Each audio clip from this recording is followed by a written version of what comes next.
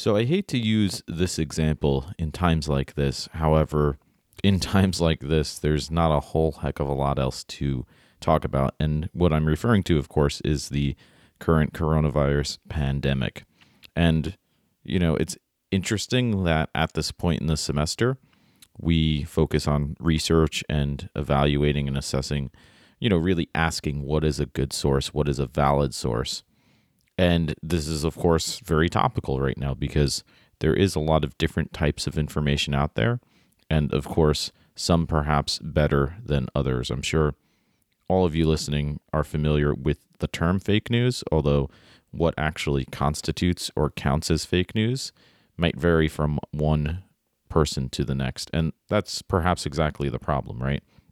The fact that we can't, as a collective, sort of agree upon what's real or what's fake, although there are in general guidelines that I think all of us will be well served to follow in terms of trying to really honestly ask and assess, okay, what is clearly trying to do something different than presenting real, honest, clear, and accurate information.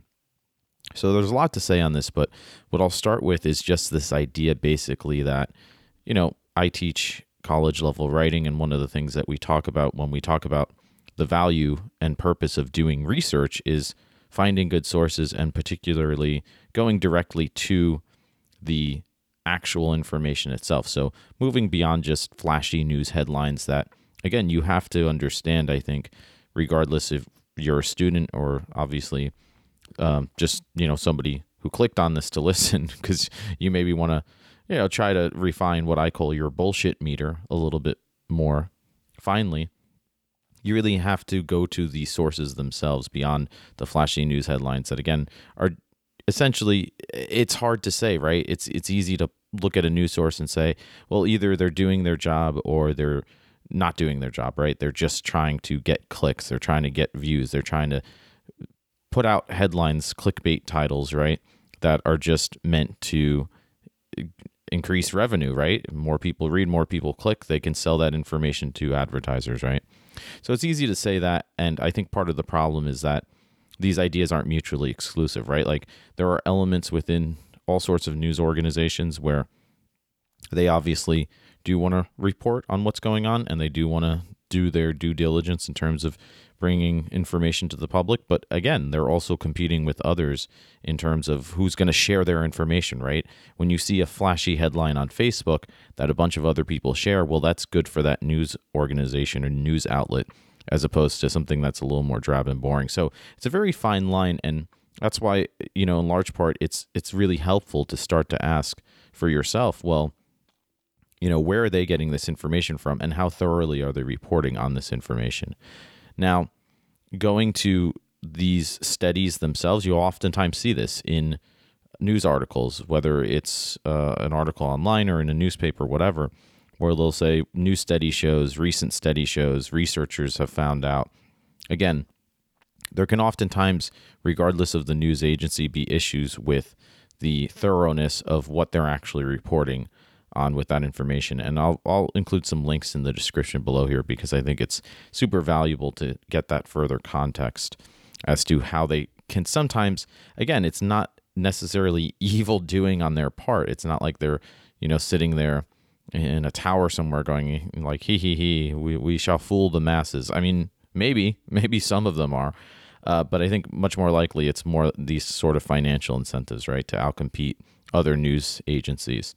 So again, you have to ask, well, like, where are they getting their sources from? And that's where we talk about peer-reviewed sources in college. Now, what that means is essentially that when a study or research comes out that you often see reported upon in headlines, it's that research is fact-checked essentially by other researchers who read the results, the findings, the papers, the studies, and they, basically do a peer review of it where they really assess, is this accurate? Are there maybe biases, right?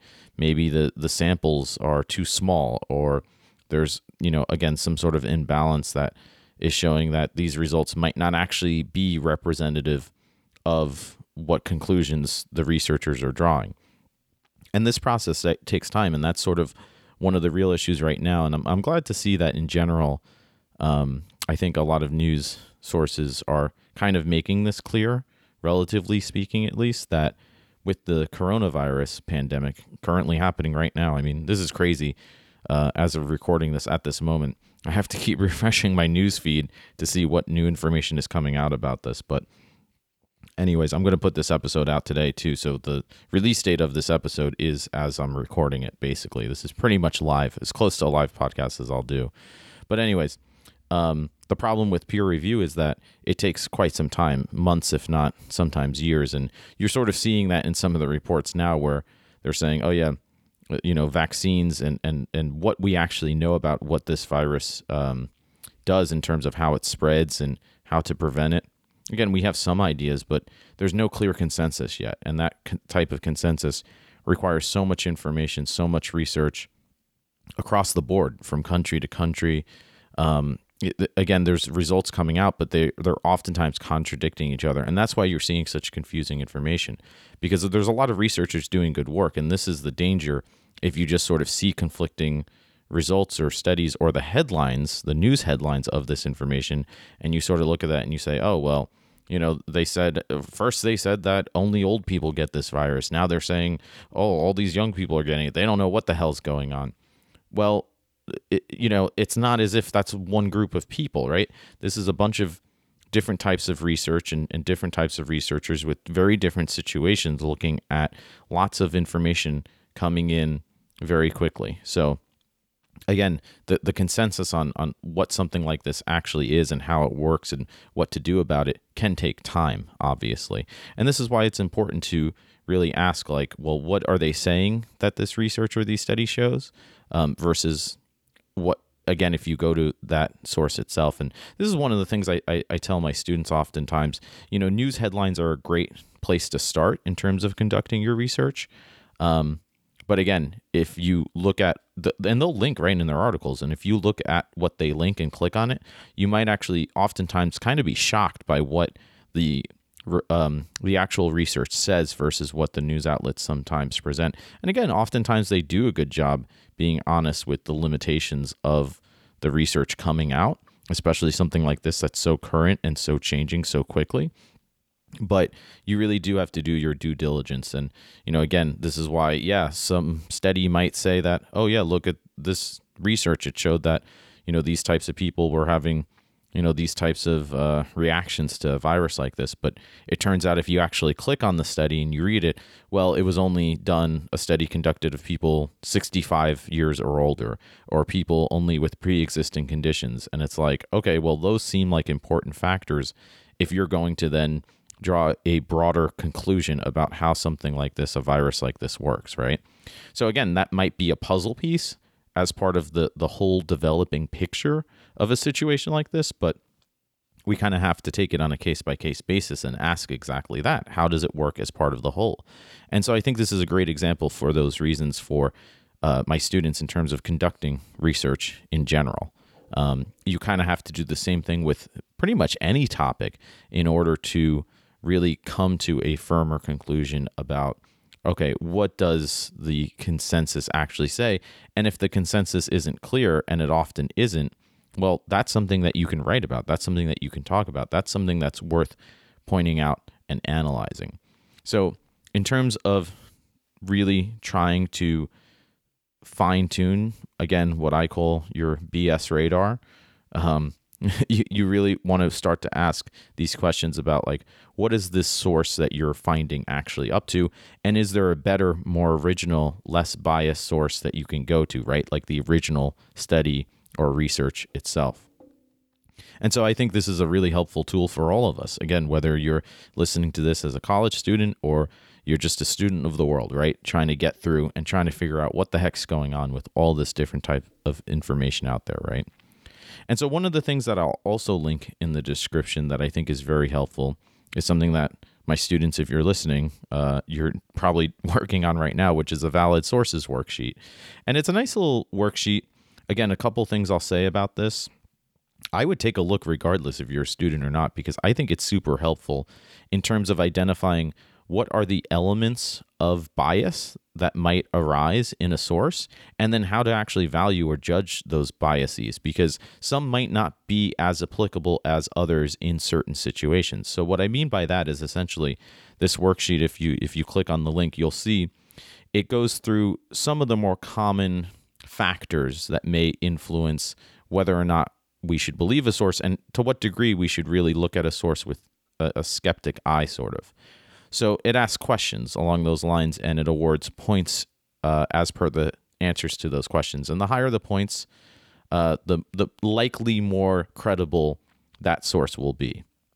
And again, some of these are more correlative than causative, right? So the first question, for example, asks, as when you look at a source, what type of source is it?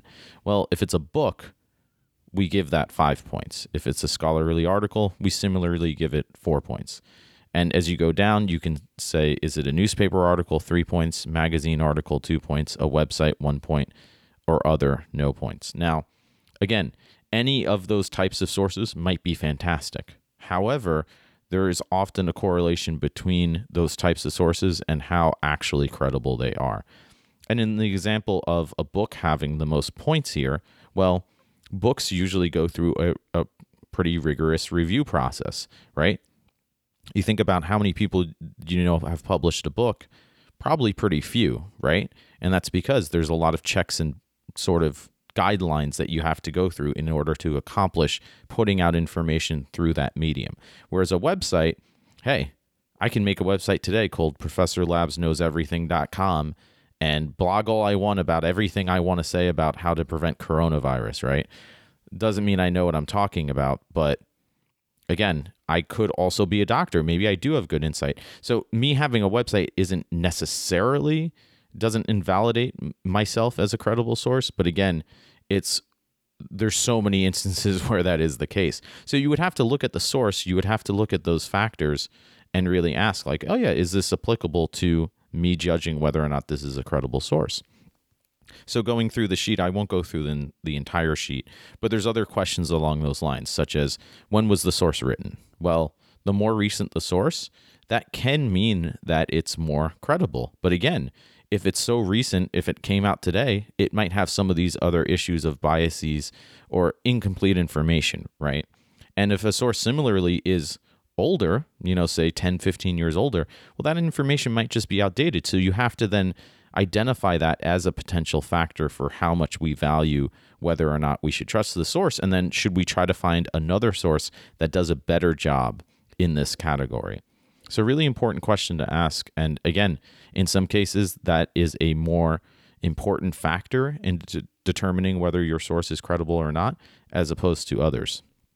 And again, just continuing through some of the other common categories I ask you to assess looking at a source are the author of this source that you're looking at. Again, in cases of news articles, maybe sometimes these people have relevant credentials.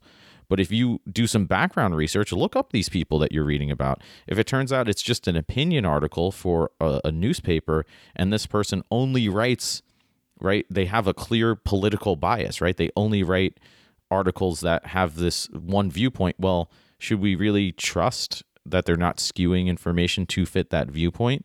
You have to do a little bit of investigating sometimes to determine that.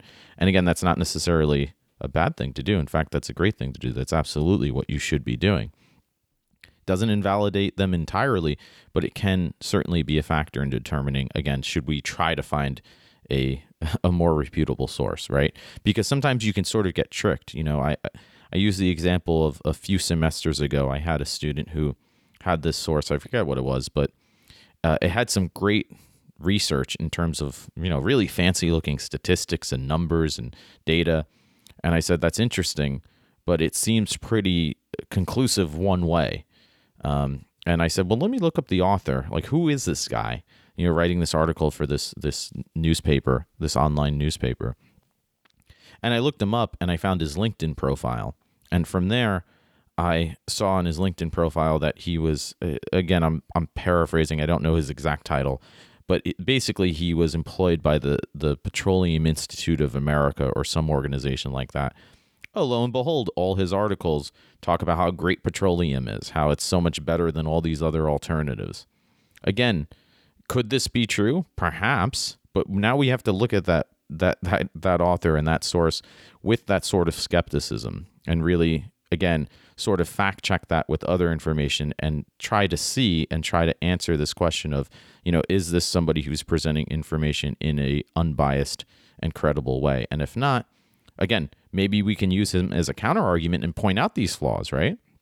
If you're trying to make an argument, it's not as if to say assessing a source and determining it to be biased and not trustworthy means that you should just delete it. In fact, maybe if that voice is representative of a much larger viewpoint in that field or, as per that topic, well, this is something that you can talk about in saying, well, there's a large contingent of the population who, may believe this as per this, very popular writer, this mainstream writer who says these things. Well, here are the issues with what he says and what other information he's not taking into account, maybe what information might be actually inaccurate, or how he might just be presenting this information without acknowledging, again, the other viewpoint, or again, other factors or elements of research that would lead you to a more comprehensive whole picture, which in turn is then what you are doing as a researcher and in academics as a writer, but as an individual just trying to figure things out. You can do this as well. There's no reason why you just looking up news articles and finding information why you can't do this too. So it's a really great tool to, I think, sort of just kind of broaden your awareness and broaden your perspective of the fact that, you don't have to go to the next level of deep, in-depth conspiracies. Like I was saying earlier, the news people in the giant, tower who are, Mr. Burns types, right? Like they're maniacally laughing and plotting their next whatever biased articles, right? It's not that explicit oftentimes. It's just sort of, there's a lot of interests out there in terms of motivations that individuals have and convergent interests, which are collections of these types of people who, again, have a larger goal in mind. And oftentimes it's, just being successful, being profitable, controlling part of a narrative for better and, of course, for worse. So I think that's important to know, right? It's not as if always that people are purposefully just lying or putting out false information. Again, this is a whole other issue when you get into like fake news that's a whole other topic for another podcast. But, actual fake news that's meant to deceive, is a thing. But that's, again, something worth certainly identifying and pointing out. But, again, that's a different motivation than just kind of the more capitalist mindset of like, okay, we're just, trying to have flashy headlines or promote our own company's interest or organization's interest as opposed to like larger, country information wars or something like that. But that might be an episode for another day. So yeah, the valid sources worksheet, I would check out regardless if you're a student or not. I think it's really helpful and it's really interesting because, again, some of these questions that you'll see on this worksheet, they, again, may or may not apply to the specific source you're assessing. You really have to look at all of these answers in context with each other, right? Again, for example, the question I pointed out earlier about how old is the source?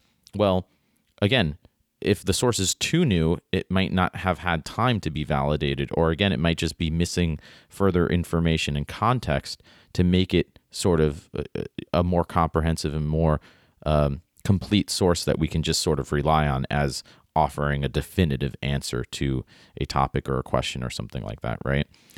In other cases, these older sources, maybe they're important for context. So we want to point out, yeah, the consensus was 15 years ago that this, and that, right?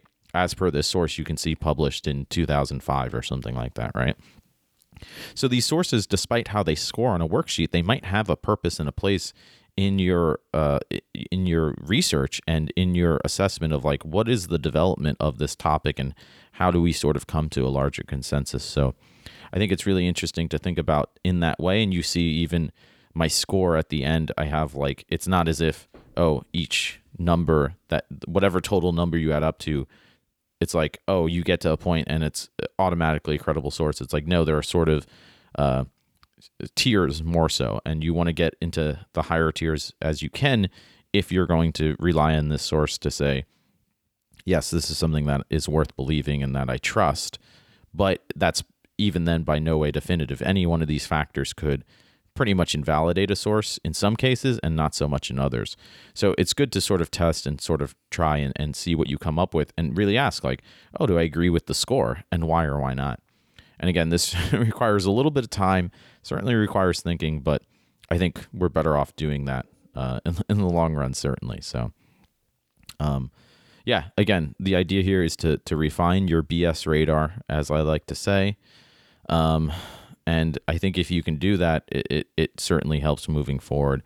You know, again, the situation that we're in now with the current coronavirus pandemic, I think it's gotten a little bit better.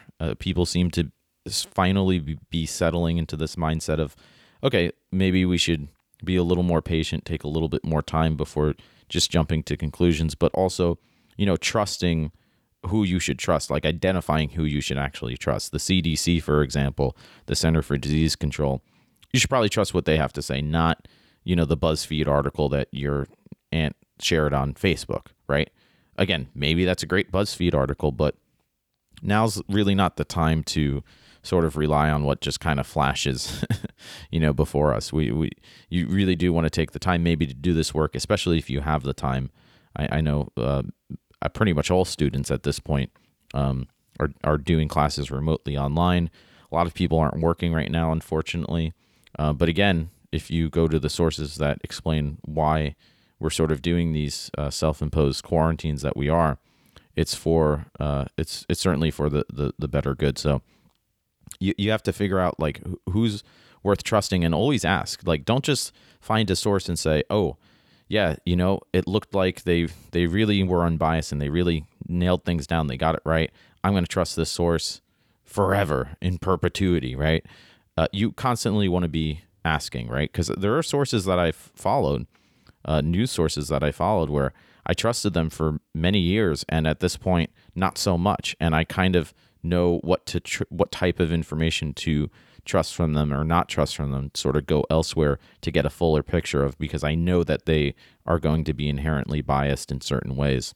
So I think you always want to continue to ask and refine, never sort of just assume that you can trust everything 100%.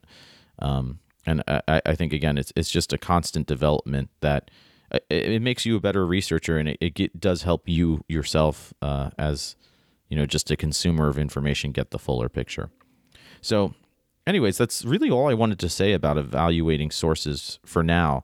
I think this is some just good general advice. And again, the worksheet is fantastic if you take a look at that. So I'll link that in the description below. I would love to know what you think about that worksheet, especially like putting certain sources through, putting it to the test by asking those questions about sources. So if you have thoughts or comments, please do share them. You can comment on our main site at professorlabs.podbean.com, or you can tweet at us too. You can tweet me directly at Joe T Labs. And again, any comments, questions, ideas that you might have, please let me know. Please share with anybody else who you think might find this interesting or might have questions as well, or thoughts. And I'd love to know what you have to say about all that. So thank you guys. As always, we'll be back probably pretty soon now that we're remote with our teaching. I'm trying to do a lot more in terms of these types of lectures. We're going to have some interviews coming up with other professionals. Should be really interesting.